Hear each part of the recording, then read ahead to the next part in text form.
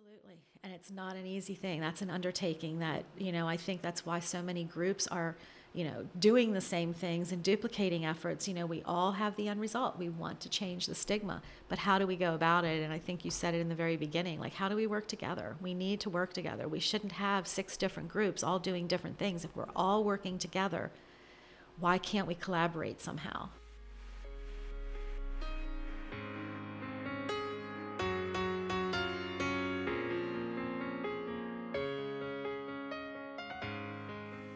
What's going on, guys? Welcome back to another podcast of Silencing of Stigma. We have a returning guest with us today, Gina. Hi. Gina was on a few of our podcasts before. Gina is Jackie's mother. She was here with Jackie. She is Steph's mother. And she came back a third time, I believe, when we discussed some of the different organizations that she's involved in that can help people within recovery. So we literally just had a podcast before the podcast that we weren't recording. So some of this might be duplicated for us, but not for our listeners, because Gina is very involved in different organizations. And one of the things we talked about before this podcast is how can we all work together? I feel like the people in recovery, there's so many different organizations. Who do we go to? How can we get everyone together doing the same thing for the same reason and help people out? And one of the things that she shared that I want to talk about first, because I want to make sure that this does not get forgotten, because I feel like it's key. I've heard it myself several times, is let's talk about the insurance part of this. Okay. So one of the organizations I'm involved in is the parent, I'm going to say it wrong. It's the Parent Panel Advisory Council. They are a subcommittee of the Pennsylvania Drug and Alcohol. So we had a meeting yesterday and we had a speaker. Her name's Deb Beck. I think she said people can contact her if they need to. I do not remember where she's from, so I'm not sure. This council kind of covers all of the different counties in Pennsylvania. And she said the one thing, and she probably reiterated this 5-6 times throughout the entire meeting, she said, everybody has insurance. Don't ever let anybody say they can't get into treatment because of insurance. They do have something called the parity law. I only know a little bit from what they said yesterday, but I know that the parity law is basically saying that the insurance carriers have to cover substance use and mental illness just like they would any other medical disease or issue that you have. So they are trying, some of the insurance carriers might put substance use in a separate category and then say, oh, well, we can only cover this for you, or we can't cover you at all and you can't get into this treatment center. So if you have any issues, the best thing they say to do is to go to your SCA, which I just found out was your single county authority, which in our area would be the York and Adams Drug and Alcohol Council, I think is what it's called. And they would be able to help, and you could talk to them and say, look, I've been trying to get into this treatment center. I keep getting turned down.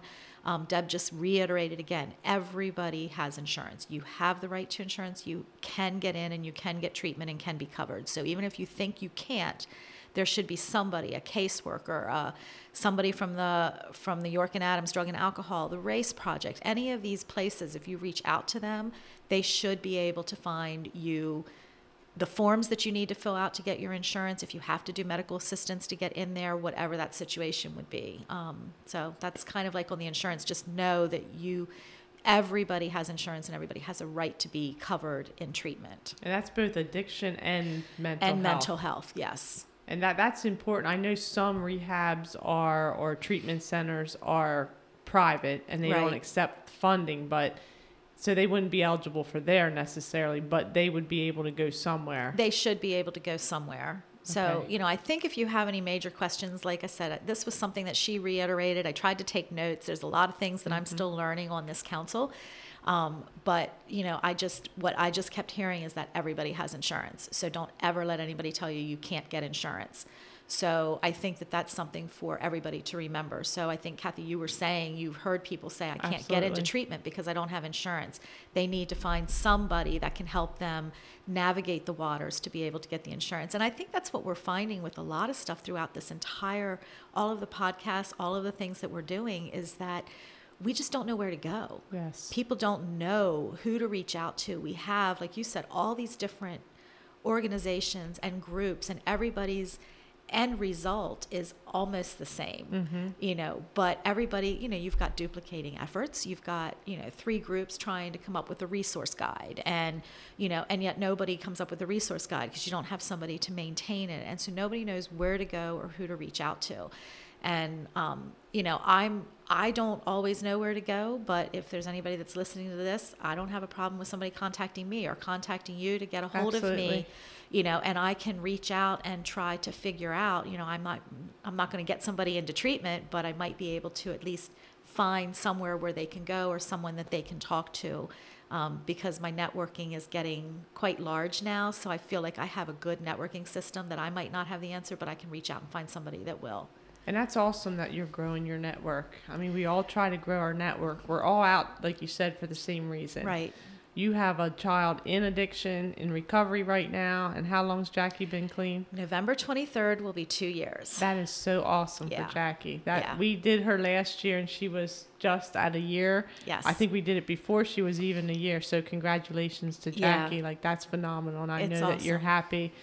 And we'll just go into Jackie, and then we'll get back to this, what our goals are. So Jackie was on our podcast. She wasn't able to see her son. Gina was sharing the story, how frustrating it is. Fill us in on what's happened over the past year with Jackie. Well, over the past year, we have moved from her not being able to have any contact whatsoever with him to video calls.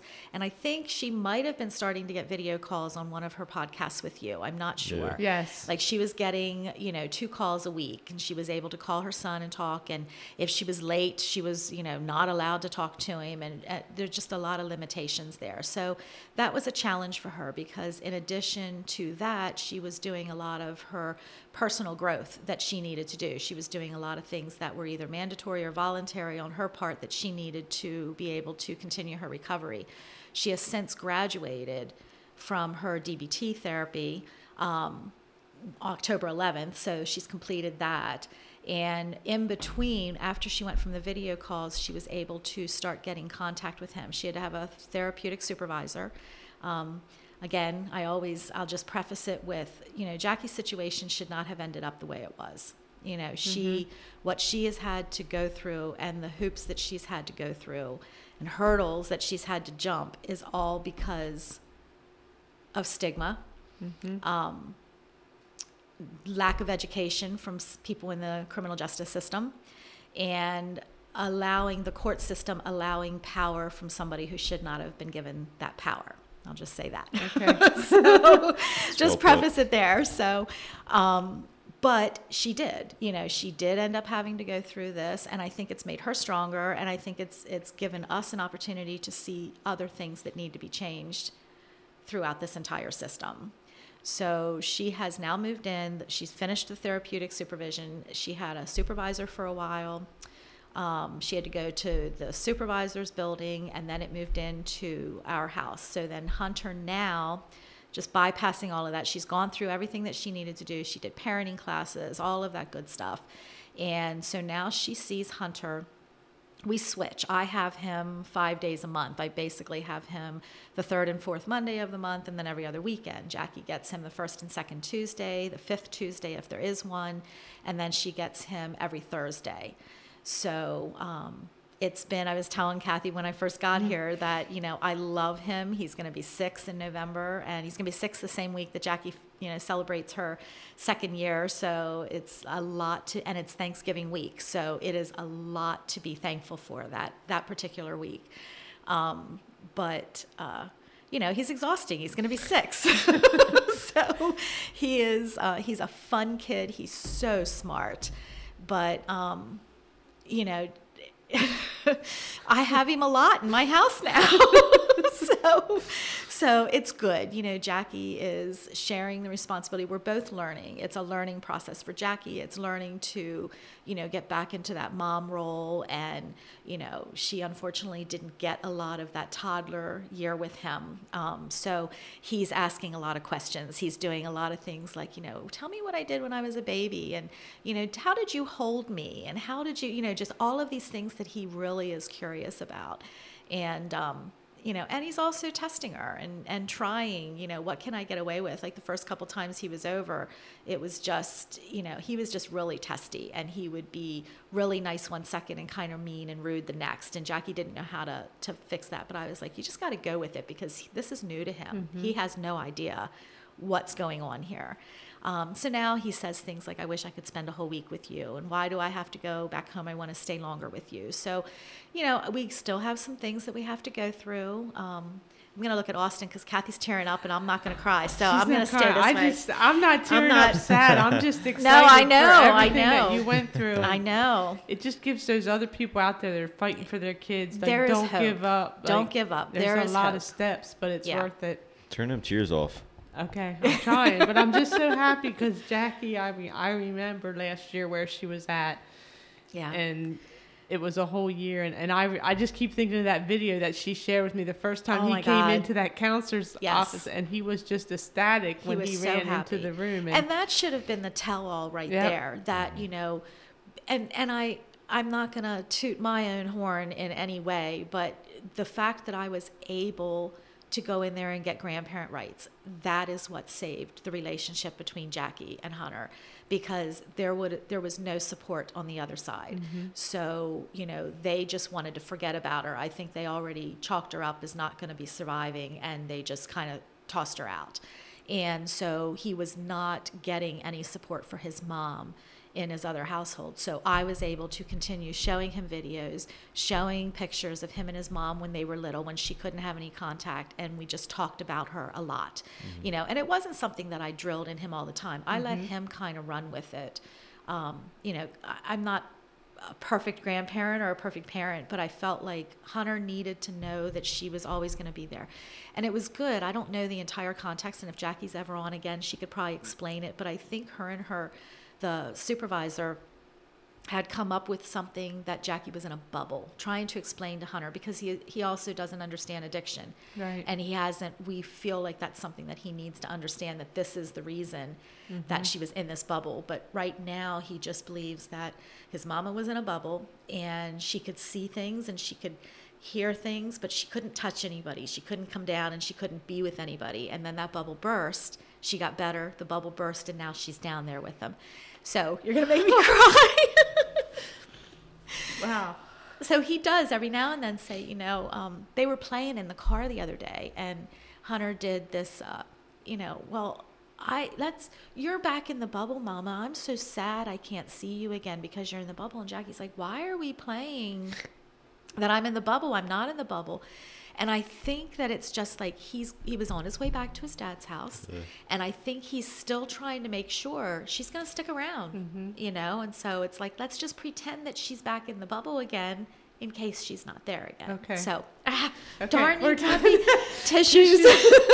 We're done crying. But no, that story, it's just, it affects so many people. We think about, it's just the person that has the disease, but it's everybody. Everybody is affected. Everyone in the family is affected. And you have little ones that I often wonder. I think when Caitlin was on, I said, does your children get counseling for this? And she said no. And I think, you're an advocate for all this, and you're going to make sure that Hunter's taken care of. But how many kids are out there who watch their parents and don't understand any of this and are just confused? And again, back to your point, we need to have we need to have support systems and places for these people to call. Well, and the cost, to do this therapeutic supervision that wasn't even court ordered. It was play therapy that was ordered. So we got twisted around into a situation where she got into this therapeutic supervision thing, which it turned out to be okay. It turned out good. So things happen for a reason. But the cost of it that Jackie had to foot the bill for was unbelievable. And, she even said to the therapist one time, what do other people do if they can't afford it? And she said they don't get their kids back. Now, what a horrible thing for a therapeutic supervisor to say to begin with, and I would think that if I was in that field, I would try to figure out a way to make sure these mothers could get their kids back, because that's not right. That's not right, that the only reason Jackie could get her child back was because she had a mom that was the choice that I made. I chose, to go down that path. You know, there's other family members that might not choose to help at all. Some might help with legal fees. I chose to do the child custody. So because I, you know, did that, Jackie had a chance at getting her son back. And it does resonate with me how many people do not have a parent out there to support them or have someone that will foot the bill for them or help them get their kids back. Because sometimes they're on their own. I mean, we know They're that on their own. families disown them for whatever Yep. reason. And, you know, I'm not here to judge that family because Right. I've not been in their shoes. And Right. I don't know what the history is behind all that. Right. And And there's other family members that are supportive but don't have the financial Right. means to do it. So, you know, my gratitude goes a long way. It goes even beyond the addiction. It goes just to things that I've done in my life that have put me in a better position. You know, being grateful that I had an aunt that was, that I was able to get an inheritance. There's a lot of things that played a Yes. part. So I look at all those little pieces and I feel like when we say everything happens for a reason, I look at how all those pieces have fit together. And I could sit there and say, I want to retire in 4 years. And if I would have had all this money that I put out, I could probably retire now. But my role was to do this. And I think that this is what my purpose is. And I think when I do retire, then I'd be able to put more of an effort into these types of things. You know, I feel that that was Steph's purpose as well. You know, just allowing Jackie to get better, and allowing me to just figure all this stuff out, you know, and there's so much left to figure out. I mean, Absolutely. a lot of stuff. So, we haven't even touched the tip of this. no, absolutely There's not. so many parents like you and I out there with different situations that are just trying to figure it out. And family members, and Austin's done a lot of checking things out, and everybody that we have on the podcast, everybody wants the same thing. We just don't want one more person to have to go through this. And so, and there's happy stories, and it's Thanksgiving coming, and I got emotional because you're going to have a great Thanksgiving week. You have a lot to celebrate that week, but you've been through hell to get to that. Right. You know, and that's why I enjoy talking to you and hearing your stories, because it's been a fight. Right. And there's always hurdles, you know. I mean, I say, like, things are, I think I had I feel like this is falling off. I had my final therapy session, like I chose to end my therapy. And, you know, my therapist, I was on my way to the last session and I'm thinking, life is good. Like, I've got other things. We've got things that, you know, we've got challenges coming up. We're still going to have challenges. We still have court and things like that with Hunter, so that, you know, her expansion is going to be expanding more time, so that she's not just seeing him what she has now, but then moving into 50-50 custody at some point in time. And how that's going to look, I'm not sure, you know, because we're all living together. So, you know, that's going to, you know, look a lot different in my house, which is fine. But I lost my train of thought. Where did I go with this? Just how great it's great. You're going to hit your hurdles, and everybody's going to hit the hurdles, but look for the positive at the end of that rainbow. And like I told my that's what I was doing. I told my therapist, like, life is good. And she's like, life is good. You know, she's like, you've come a long way. You know, I've had 5 years of crap, just crap. So, so life is good. And there's hope for everybody. There is hope for everybody out there. There's organizations. There's so much to help. And we just got to figure out how everybody's going to work together to get this information out there. Yeah. So the listeners that are still fighting for their kids, whether it's the dad or the mom, that keep fighting. And don't give up on yourself. And I'm going to put a plug out there for self-care, because that was something else that was brought up on the meeting that I was on yesterday. And I thought about it because I've made this comment a lot lately, trying to help different people. And somebody actually said, we get in this because of personal reasons, because we've had loss or we've had a reason that put us in here, and we want to fix everything. We want to resolve all of the problems, and then all of a sudden we lose ourselves in this process. And, you know, I had to, like, I'm dressed for the gym. I'm hoping to go to the gym when I leave here, you know, because I thought about that, and I thought, that's so true. You know, I stood in the kitchen the other day and, you know, had somebody that was looking for housing, and I just felt so hopeless that my first thought went to, well, I wonder if there's a place that I could quickly buy that I could, like, rent out, you know. And I'm thinking, and I was like, whoa, Gina, like, you got to back off here.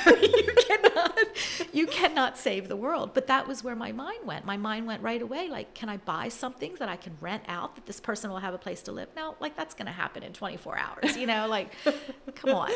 But that's where my head goes. And so I need to just take a step back and realize, what I'm doing is good, and I don't have to try to fix everything, and use my network to try to fix some of the things that I don't have the capacity to fix. Right. So, and that's important, growing that network. Right. And we've been in several circles together. It just comes around. It does. Because it does. Everybody wants the same thing. And I want more for the people in recovery. And when you're ready to buy that apartment or house, let me know. Absolutely. I often said, I would love to own a recovery house and help people out. Again, that's just me at the same moment, like, I can try to do this and help people. Right. And that's what our goal is. But the networking is going to be key for all of that. It really is. And I wouldn't want to buy something. There's a lot of rehabs and recovery houses, a lot of recovery houses out there. There's a lot of sober living and transitional living houses. I really feel, and like you said, we need to work more in recovery. And I don't think it's so much the short term. I think there's a lot out there to help people in short-term recovery. Recovery is different from everyone. So you can find some place that's going to help you work the 12 steps, or maybe it's spiritual, or maybe it's going to the gym, or whatever it works for you. I'm finding out that you don't have to do a 12-step program to be successful in recovery. It's got to be something that you got to work. But the long-term recovery is what I'm finding now as I move through the process that we're having so much trouble with. And it does have to do with your probation officers. It has to do with your criminal justice system, the sentences that you're given, the DUIs that you have, the ability to not get housing because you had an eviction on your record, the ability to not get to work because you don't have a driver's license for 7 years. There's a lot of things that we need to look at from recovery. And I would love to find a house that's going to house people like my friend that I talked about earlier, that, is in long-term recovery and can't find a place to live, and is given a deadline by programs that she's involved in saying, you have to be out by October 31st. And if you don't have a place, sorry for your luck. We can't find any place for you. I think it's the long-term recovery is what you're saying. Yeah. When it's short-term and they're just out and the probation officers, everybody's trying to help them. There's a lot of help. But then all of a sudden, you're 2 years clean and you're 3 years clean, and everybody thinks you're back you're to good. normal. Yeah. But you're not, because your criminal records, and yes, you made a choice and you put it there. And we hear people say that all the time. I can't help them. They did this. They made this choice. Now they have the record. They have to live with it. But do they have to live with it the rest of their life? Right. And they're clean, they're 2 years, they're 3 years, and they want to get apartments, or they want to get that job that they want so bad, and they do this background check, and then all of a sudden it just comes back to haunt them again, and they just keep hearing it over and over again. Well, 3 years ago you had this, 4 years ago you had this. When do we give them the chance? Right. And not even just people in addiction, like criminal record. Anybody can take your job. And I think that's what the Reentry Coalition is supposed to be working with. So I feel like the Reentry Coalition needs to work not just with those who are recently out of prison or jail, but those in long-term recovery. If a reentry is a reentry, and these people that are in long-term recovery are re-entering life, we had stuff, won't go into any detail, but just different things like Jackie and her boyfriend, they are learning how to adult. They're learning how to live life because they haven't lived life for the last 15 years. So now, you and I, we've grown up with our experiences and our wisdom and, setbacks and things, and we didn't use these substances to mask what we're going through. We've just gotten through. So we're what they call normal. We are not normal, but they call us normal. I think we had that conversation during here too. But I thought about that, and I was like, my job, like they joke, Jackie and Stephen joke all the time. Jackie told him yesterday, talk to my mom and listen to whatever she says because she's always right. So what do you say? Well, he talked to me about his situation, and I guided him in a certain way, and he kind of did what I said, and I got a text message from him later, and he said, Jackie was right, keep being you. So you know, and it was just something as simple as just good ethics, good work ethics, and things that you should do when things aren't working out the way you think they should work out. Don't just be impulsive and run. Handle the situation in a different way. And so I kind of guided. I do not know everything. You know, I wish I knew everything, but I was glad, you know, to be able to guide them. And I thought about that afterwards, and I was like, that's what they need. They don't need me saying, you need to do this and you need to do that. You make your own decisions.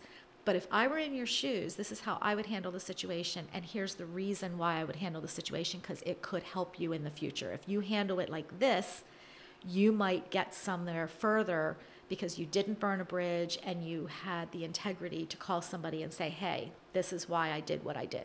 So it worked out really, really good for him. I'm really happy that it worked out really good. And I've got another notch of knowing everything on my shoulder. So, yeah, but to your point, it's years later and right. they're grown. They didn't just become addicts. Right. Last year and it gets fixed in a year. It's years and years of living that life. Right. And now they want to make it better. So we need to find a way to help them make it better, however that picture looks. And to your point. And that picture doesn't look like a Syncreon that has a second chance company that is like a second chance for what? A second chance company to get high again, which is kind of what, you know, everybody that works there really struggles. So, you know, we need more companies that are going to give these people chances. And they're out there. If you look hard enough, there's a lot of companies out there that will give you that opportunity. And what's crazy is they want that opportunity. They want that opportunity. And they literally will come and interview and just pray to God that they pass that background check when it comes to it. Right. Like you can see it on their faces. Yeah. Like, yeah. You know. Like, and for me, my thought process is I'd probably tell them before I would do that. That's not how they usually think. It's like, well, just let them find out and then we'll go. Because it's an embarrassment to them, you know, and they don't want to be rejected before they have to be rejected. So I get that, you know, but I'm more upfront. I'd be like, hey, I just want to let you know, this is what's going on. I really want this opportunity. I'm a good worker. I have this much clean time, but this is what you're going to find on my background. Is that going to be a problem? Because if it is, then we might not even go further, you know, just be upfront with it. But again, that comes with wisdom, and that comes with adulting enough to get the courage and the backbone to do something like that.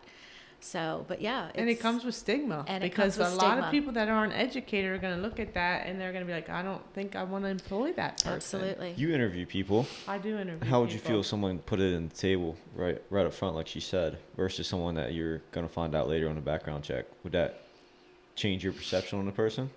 I think it'd be a positive because now you're putting it out there instead of someone finding it. Right. So, honest answer, before Kyle, I probably would have been like, oh, I'm a little bit worried about this. Not being educated. That's why I said it depends on the person. It's hard. Not being educated and someone came in and said, you know what, I dealt drugs or whatever.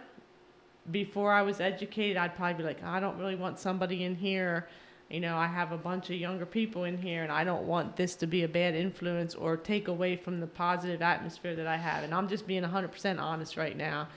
That would probably be my answer. Post Kyle and education wise, I would not have a problem with that. I can't answer that question. It's not up to me as the hiring supervisor to say that your background's going to prevent you or not. It's on a one-on-one basis, but I would give them a shot.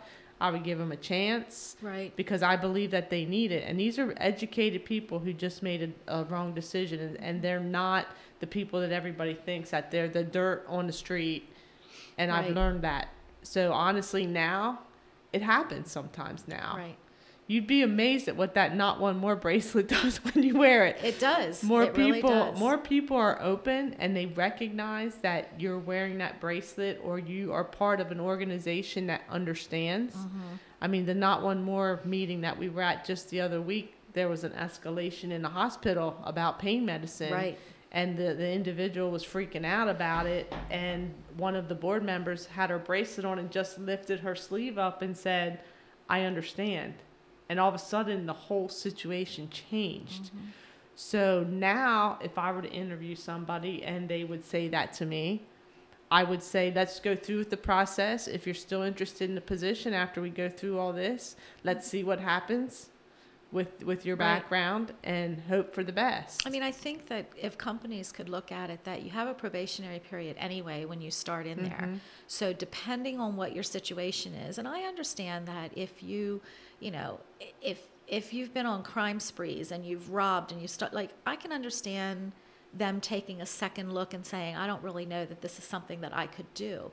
But like, I know Target, I think, is a second chance company, and you know, they put out, like, they're pretty open on their website about, we are a second chance as long as these are the criteria that we have. And I'm okay with that, because I think what they're saying is that, you know, we're going to look at you as an individual. If you have all of this stuff, you know, we're going to have to really think about it. But if you don't have some of these things, then I think we can go ahead and hire you and give a chance. And I think that, you know, just like life, I think there's tiers, and I think you put them on probation, and they've got to earn trust.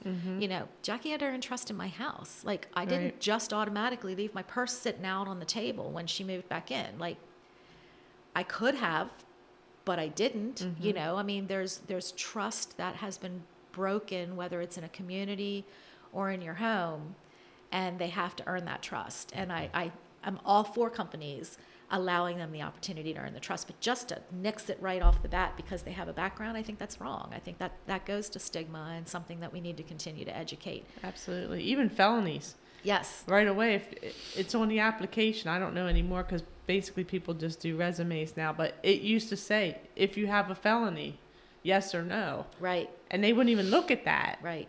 And it depends. Like you said, some felonies, like even sometimes, like the theft part, like I understand that part. You're working in a retail store, the theft part. But the DUIs and the things like that where you didn't harm anyone and Right. you didn't steal, but you still have this felony for whatever it is, you need to weigh it. Right. And also the time period. So Right. they were 10 years ago, like, did they mature? Right. If they've not done anything wrong in the last 10 years, I think they've learned from it. Right. And Cut 'em a people break. still penalize. And these are people with degrees. These are people that are well-educated people who made one bad choice. Look at hospitals and Yes. the doctors that suffer from the substance use. They don't automatically lose their license. They have a protocol that they have to follow. They have all of these things that they have to go through. And if they don't follow that, then they're going to lose their license and they're not going to be able to practice. But they're not automatically kicked to the curb because of a substance use. But it's a stigma. It's a different thing, you Sure know? is. And I don't think that it's right that people like Jackie or Steven or some of the other people out there just automatically, you know, now Jackie's, you know, Jackie, she's open. Like, she'll go to a job and she'll be like, here it is. Yep. This is what I've done. And if you have and just what I said, like, if you got a problem with it, like, if that's not going to help or hurt me, then go forward, you know? So, Yeah, I think more of this generation is open. We talked about this on a couple podcasts before about generation, because I know even through the interview process, I've had several people say to me, well, I have tattoos. In the past, you always hid your tattoos. I had a Right. boy work for me for a year and a half. I had no idea his whole arm was a tattoo until I saw him out. And I was like, oh my gosh. And he's like, yeah, I always wore long sleeves. Now I'm probably in a minority. I'm probably like one of 10 that don't have the tattoos. right. But society just accepts that. But to your point, Jackie just puts it out there. She puts it out You're there. doing a video conference and they have a shirt on. You can't see where their tattoos are. Right. And they literally will say to me, is it okay if I have tattoos? So nowadays they do put it out there. Right. And she's doing awesome at her job. And, you know, her manager was up front with her. I mean, she got a referral from one of the other girls that was working in the restaurant. And, you know, the manager said, I'm going to tell you, like, she said, I'm going to give you a chance because you got this referral. She said, but I don't typically hire people like you. Isn't that funny? Like you. Like you. I don't particularly hire people like that. And Jackie has already, in the short period of time, now I don't know if she's going to take it, been offered, you know, the opportunity to try doing managing, and, Okay. you know, she's doing really well. So she's proved herself and proved, you know, like, it's worth your time to hire me. You know, I'm good. But They always have to prove themselves. they have to prove themselves I mean, always. even Kyle, he struggled to get good jobs. He got turned down, and he had He just had a DUI, and then he had drug paraphernalia, one of those charges. And I'm not downgrading that; it is illegal, and it was on his record. But even he struggled. But he struggled, yeah. He struggled to get into some of the things that he wanted to get into. So that's what I'm talking about, like long-term recovery. We got to help people. If we got to educate, I just openly admitted that I would have been hesitant before this point to even consider someone. And how do we do that? Like, how do we as a group, I mean, being a part of Not One More now, I think is like, I said to Alyssa, I'm super excited, to do some of the things. We can go into then the family connections that I'm involved in there too. But, how do we as a group advocate for these people? And I think that's what we need to do. I think we need to use those in long-term recovery and allow them to be able to start maybe take people like the Jackies and Stevens and Caitlins of the world and go into some of these companies and have seminars with them and have speaking engagements with HR and letting them understand the situation, work with the Reentry Coalition with some of these people and get in there. I think that just, I spend a lot of time saying, I want to change the system. How do I go about doing it? And I think we just have to keep educating and educating. And something else that was said in one of the meetings as a reminder to everybody yesterday was that we have to remember we're taught for those loved ones that we have with substance use to meet them where they're at in order to help them get better. For all of these things, the criminal justice system, the employers, all of that, we have to meet them where they're at. We're not going to change their mind right away. We do have to meet them where we're at, and we have to go in and prove to them, just like the employees have to prove their worth when they're working, we have to prove to them that it's worth their time to be a second chance company and worth their time to reevaluate their laws and their policies in their company. That's very interesting. This is a step that I never even thought about. I mean, I know that there's second chance companies, but to educate HR departments, and not even just HR departments, because sometimes it doesn't even lay with them. Right. It lays with the hiring manager of the department or whatever, and just educate people. Yeah, I definitely think that there needs to be. I mean, now we're having compliance training in companies that are like active shooter. Well, okay, so if we can have an active shooter compliance training, then compliance training should also include the hiring of, it should include substance use, and how to find somebody with substance use and how to help them and how to hire them, And there's a lot of things that we can do. Even educating ourselves more. Maybe I need to network out there to the person that is in recovery long term. And I'm talking 5 years, 10 years. What was your journey like?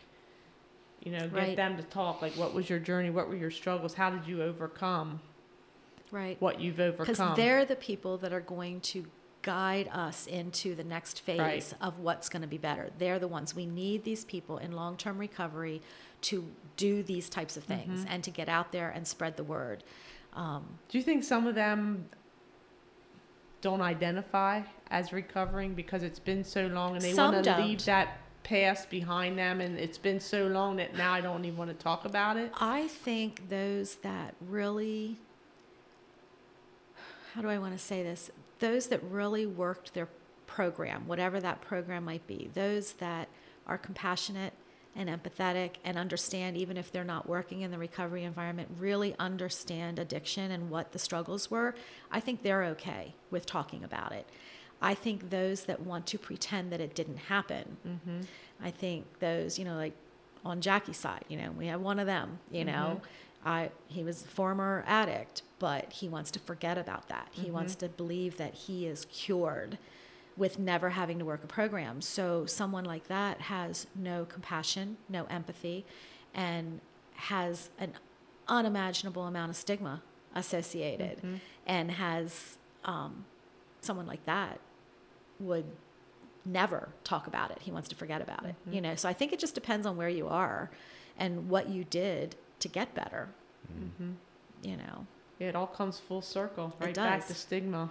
It does. That's the number one thing. I believe that's the number one thing, is to break that stigma. Absolutely. And it's not an easy thing. That's an undertaking that, I think that's why so many groups are doing the same things and duplicating efforts. We all have the end result. We want to change the stigma, but how do we go about it? And I think you said it in the very beginning, like, how do we work together? We need to work together. We shouldn't have 6 different groups all doing different things. If we're all working together, why can't we collaborate somehow? But again, I don't have the answer for how to do that. No, everybody has their own story. And everybody wants to help, and there's a lot of nonprofit organizations and people out there, including us. Right. Here we are today doing a podcast because we want to help. Right. Everybody wants to help, and it's a good thing that there's that many people that want to help, but how do we tie it all together? Right, because talk is cheap. I find that in some of my meetings too. There's a lot of talk that goes on with some of the higher ups that really aren't in the whole. They're not down there fighting the battle. They just want to make the rules and say, oh, well, we can help, and let's just tack that on as something else we did good for the community. But they don't really have a good understanding, which, again, is why I advocate for those in anyone with, over 2 years. I really believe it has to be over 2 years of recovery. And that doesn't mean, we still live just for today. I always know that it's, today we're good. Tomorrow might not be. But I think that after 2 years, you're actually starting to feel a little bit more normal. And so I think that anyone with over 2 years recovery should really get involved in some of these things and start getting the word out. And help us. Yeah, absolutely. Because, I'm still learning, Austin's still learning. We didn't go through the recovery process or anything like that. Our loss is a lot different than your loss. Right. And everybody's story is so different. Yeah. But if we can all share them, the end result is death or addiction. Right. And rehab after rehab, fighting every day. And then when you have all of these, like we talked about the Not One More, and you have, some of the positive changes that I feel like I was definitely a big part of was starting to go to the CARES meeting that Not One More has. And I started doing that. When I was a part of that, that's where I met some of the people. I met Cindy from Not One More and Felicia.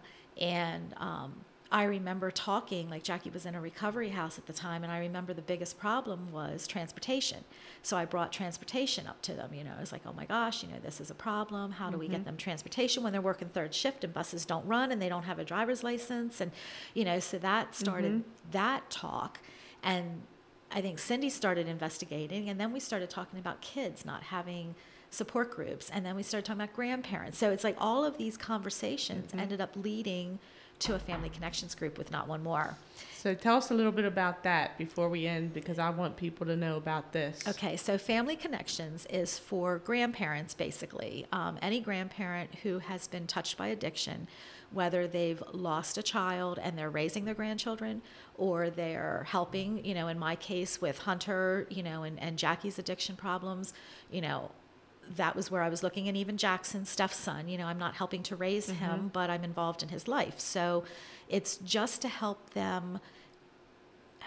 It's not a support group. It's events. We've only had 2 events so far. We're trying to do quarterly or more events that gives them the ability to just have fun. Because when you are now raising your grandchild, you have moved from a grandma who, gets their grandchild and can turn them back when they're tired of them. And we talked about the exhausting, So, we talk about that. And it's always been a joke over the years, the fun part about going to your grandparents' house. Grandparents, oh, we love our grandkids because we can send them back.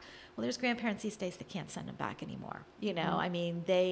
They have them, and they're assuming the parental role now, and they have to deal with the trauma that the child has gone through. They have to deal with therapy. They have to deal with a lot of things that are very, very difficult. And we wanted to give them an opportunity to know they're not alone. There's other grandparents, other grandchildren, and get them all together. So, we started with a picnic at John Rudy, and the second event is we went to Lake Tobias, and which was awesome. I and saw had a picnic pictures. there. Oh, that was just awesome. so much fun. We had so much fun. And our third event is going to be December 10th through Rocky Ridge Park, Christmas Magic. And one of the people that runs that, I think the tickets don't go on sale until November 15th. And so, I'll give a plug out to Christmas Magic, and they're offering to give us some free coupons to help with our group, which is really awesome. And so we are going to provide free admission for the grandparents and grandchildren, and we are also going to pay for a hot chocolate and a cookie. We're going to get coupons and let them have that too. So we're meeting outside of the gate at 6:30 on Facebook. We have the event posted.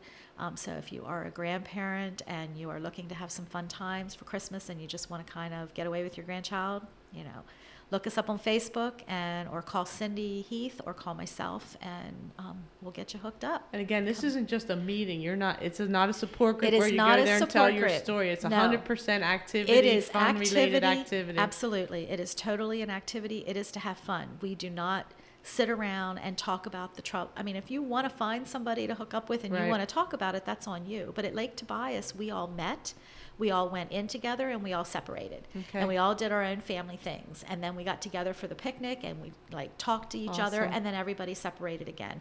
So that's kind of, what we're looking at now. Christmas Magic, I mean, you're all walking around the lights. So, more than likely the group's going to stay together, but it's not mandatory that you're with this group. It's just we're getting in as a Not One More function, and we're making friends. I mean, that's part of the community, and I think part of what Not One More is doing as a community organization is just doing these family connections. We are getting connections with everybody and being able to the more connections I feel that you make with somebody, like the CARES group, we have all experienced loss. And so that's a connection that we might not have with somebody else. I don't share that with some of my girlfriends. So I can talk all I want about what I've experienced, but they don't get it. Right. These people get it. And I think having a grandparents group, and the grandchildren and the kids getting to know other kids, because I'm looking at Hunter's kindergarten and thinking, how many kids in his class? Is he the only one that, had a parent in active addiction? Or Jackson in his school? How many kids in his class don't have a parent? For Mother's Day, when they're all doing their Mother's Day cards, I got the Mother's Day gift from Jackson, because he doesn't have his mom anymore. So I think those connections are important to the kids to get them to understand that there are other children that are experiencing, and they've got somebody that they can hang out with and have that shared experience with. Yep. I think that's a great Yeah.